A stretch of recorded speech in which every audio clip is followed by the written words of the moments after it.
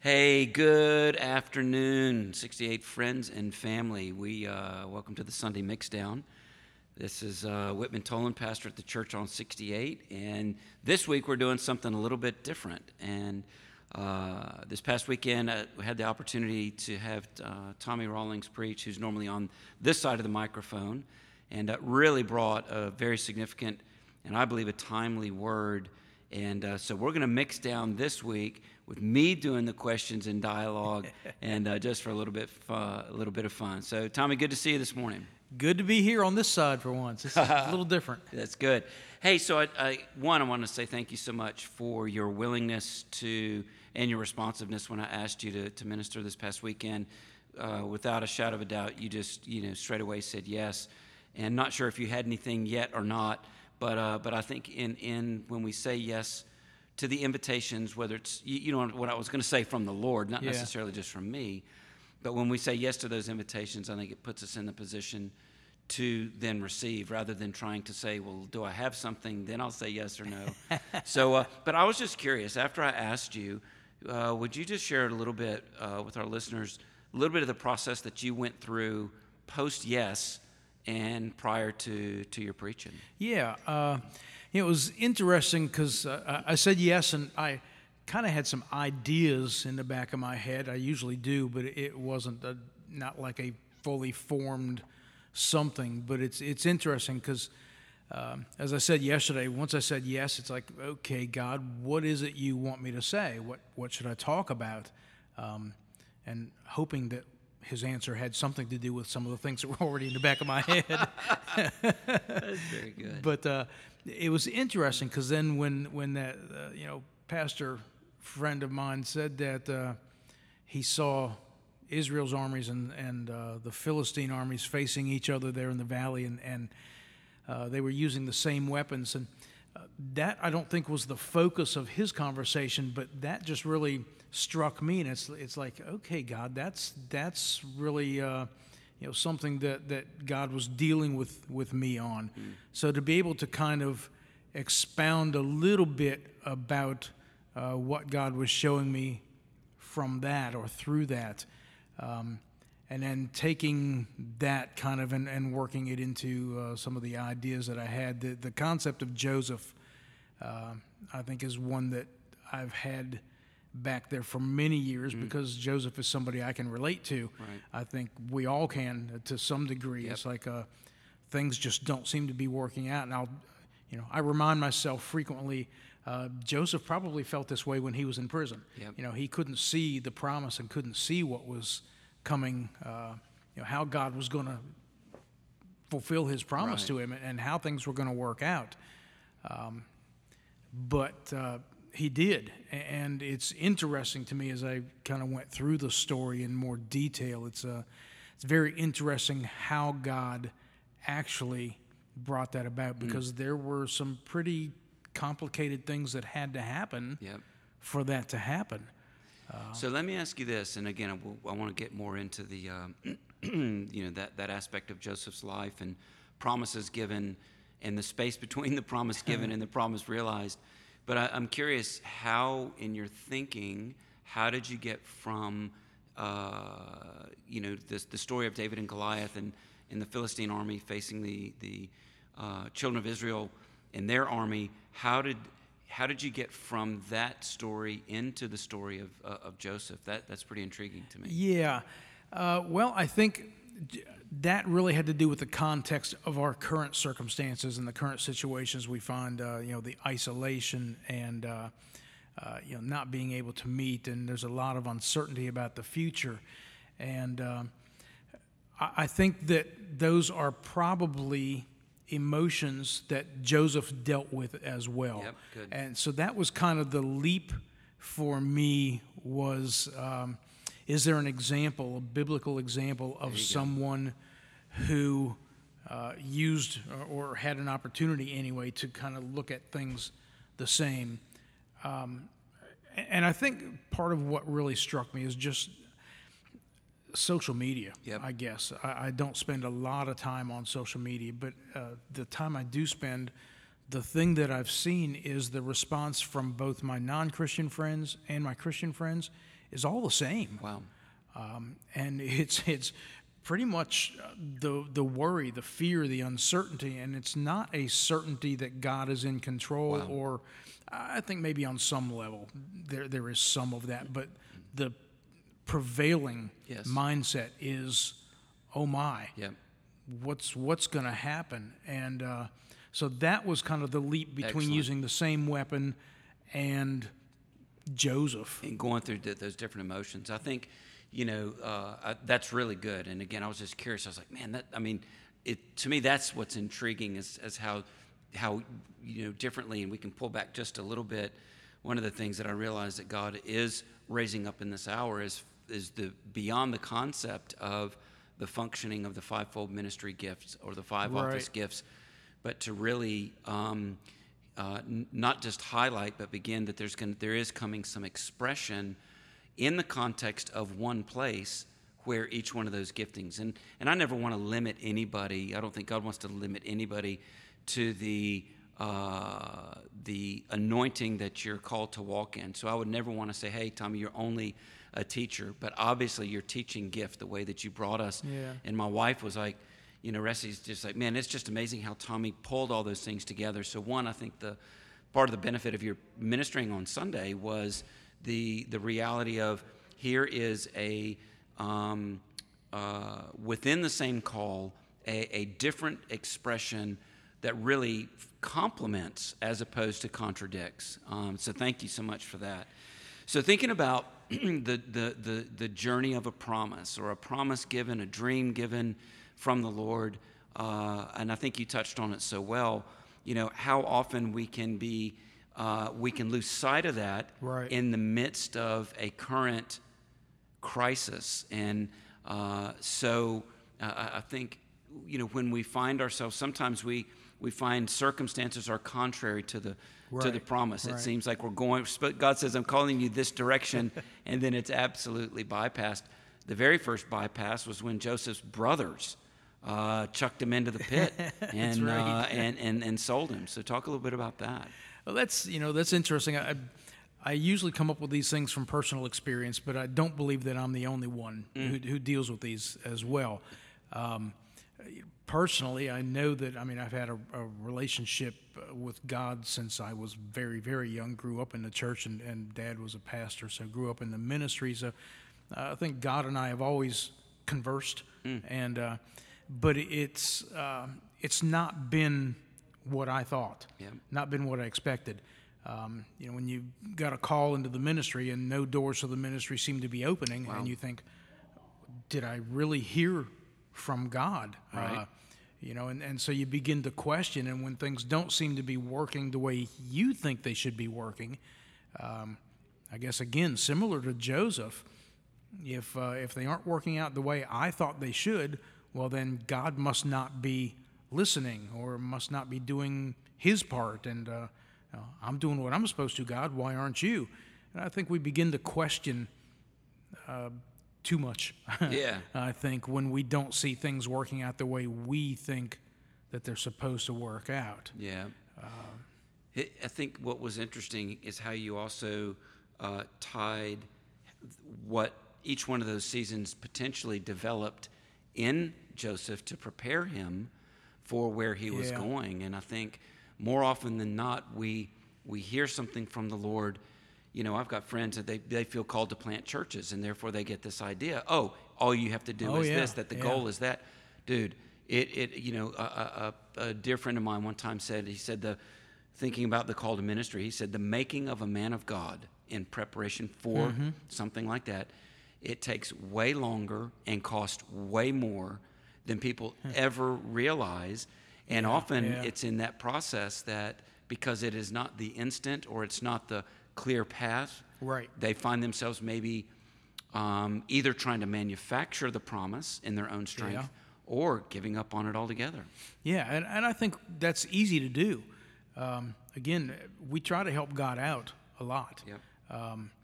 I know when I really sensed that God had given me a clear call into a specific area of ministry, into music and worship, and it just happened to coincide with the exit of our worship leader, and so I approached our pastor, just absolutely convinced that the reason I had heard from God right now was because, man, it just fits. This God, man. And I remember the words of my pastor were, "You're not ready." I've heard that before. And it's like, what do you mean? I have heard from God. Wow. How can I not be ready? God told me. And so I How think did you process that? Sorry for interrupting. How did you process? What was your first thought when he said, "You're not ready"? I've been doing this for years. Wow. Not on the scale, I think, of the worship leader. I'd been leading worship for youth and had developed a sizable, pretty successful youth band for the youth. So it's not like I had just, come up with this out of the blue and had not been doing it. So my first thought was, really, how dare you? Wow. Yep. Are you kidding me? I'm more than ready. Yeah. And looking back now, do you I wasn't ready. I remember when my pastor told me that, and I said, "Man, I feel called to plant a church." Had really sensed it, and he goes, "You're not ready," and I mean that brought up everything on the inside of me that actually testified to the fact It does. that I wasn't ready. And man, come on, so how grateful we should be, and I think that touches on a whole nother thing. Maybe not time for today, but that.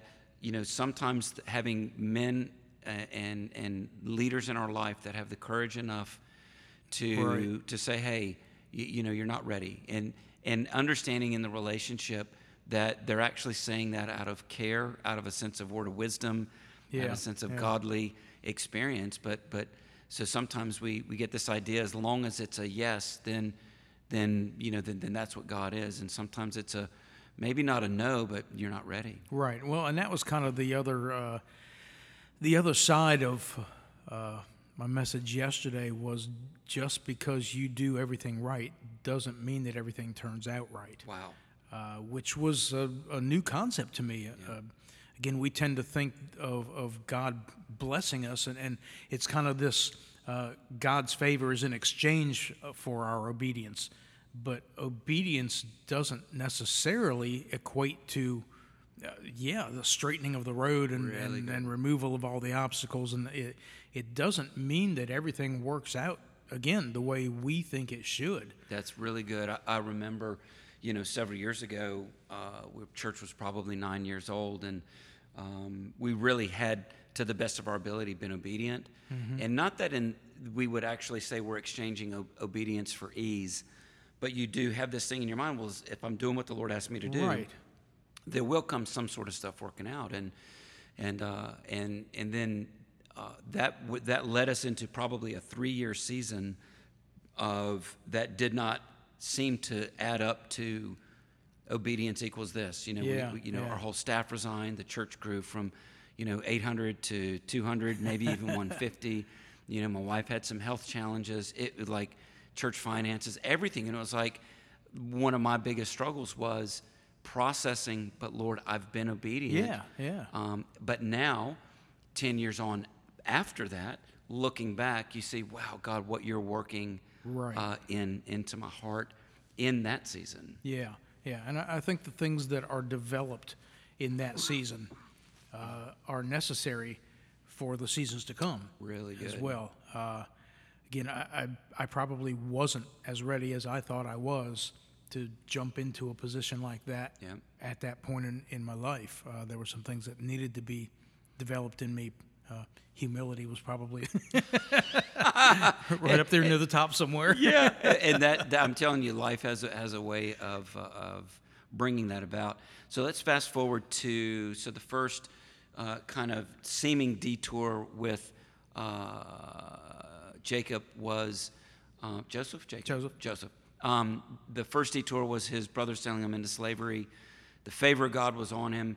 He ends up then moving into this incredible place of responsibility over the chief of all the warriors in Egypt and over his whole house. And then he was lied upon.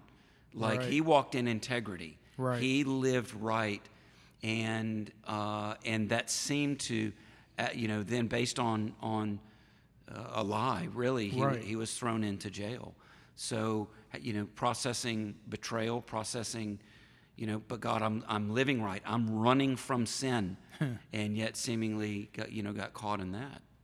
Yeah, and that's one of those things. Again, it's easy to be misled. I think we live in a formulaic society, especially in church culture. If you do this, this, and this, your church will grow. Wow. If you want to have successful small group ministry, here is the template for a successful small group ministry, and so it's easy to.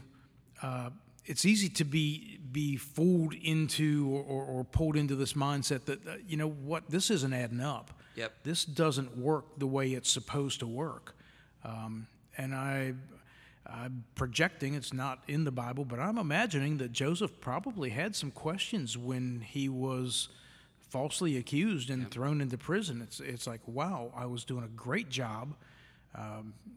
Obviously, the guy recognized that there was some potential here, and God's favor was on me, and I thought this was God. Yep. Maybe it wasn't God's favor if I've been thrown into prison. I just imagine there are all kinds of questions. I know for me there would have been. So I'm projecting a little bit onto Joseph, but it's human nature. Human nature. Yeah. That's really good. I think sometimes, I have found we can look at a passage of Scripture or even several chapters, but we read it in the context of 5 or 10 minutes. But that passage of Scripture could span the life of, as you said yesterday, minimum 27 years, I believe was the thing, because, when the famine was going to come and the bow down was going to happen. So I think it's easy for us to look at that and almost like read the Cliff Notes and think that it's not going to take that 27-year process. Yeah. Next little bit of betrayal was, so he gets thrown into prison, then he interprets dreams for two of the fellows that got thrown in from Pharaoh's close-knit officials. He interprets dreams and just simply asks the question, hey guys, would you just remember to kind of mention me? And it was 2 years later after that. Yeah. And then finally he had the opportunity to stand before the king and interpret a dream. So I think, looking at the story of Joseph and, excuse me, how all of these different things, I think they're not just Old Testament Bible stories. I think they're human nature testimonies of the different things that you and I walk through. What would you say to maybe someone who's listening right now who feels like they've got a word or they've been given a promise, and circumstances seem to not only not moving that direction, but maybe going in the opposite direction? What would you encourage or say to some of our listeners who find themselves in that situation? Well, I would say kind of like Joseph did. Actually, I would think of another Old Testament story. Shadrach, Meshach, and Abednego said when they were being prepared to be thrown into this furnace, and I found their response interesting. They said, "Our God is able to save us." Okay, that's faith. First of all, God can do it. But then what they said was, even if He doesn't. Good. So God can, but He may choose not to. Wow. It doesn't mean He can't. Good.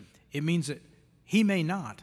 So even if He doesn't, we're still not going to bow down to your idol. So I would say, if it's a promise from God, it's going to happen. Good. I mean, God doesn't lie, and that's just the truth. Joseph didn't see the fulfillment of his for at least 20 years, maybe longer. But it's going to happen. There's not a promise in the Bible that God made that He didn't keep. So I guess what I would say is hang on to that promise. God does say to remind Him every once in a while. Not that He forgets, but maybe sometimes we forget a little bit about what He has said. Yeah. So remind ourselves and remind Him, hey, God, remember you said, and hang on to that promise. I've got a friend who was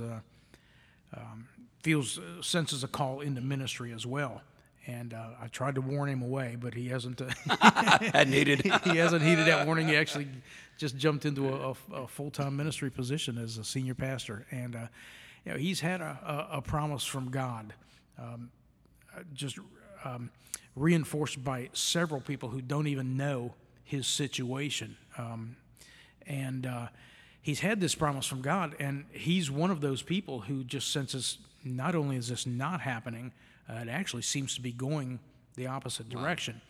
Wow. And now his promise from God was conditional. So God said, I need you to do this. Yep. And he struggled with actually letting go enough.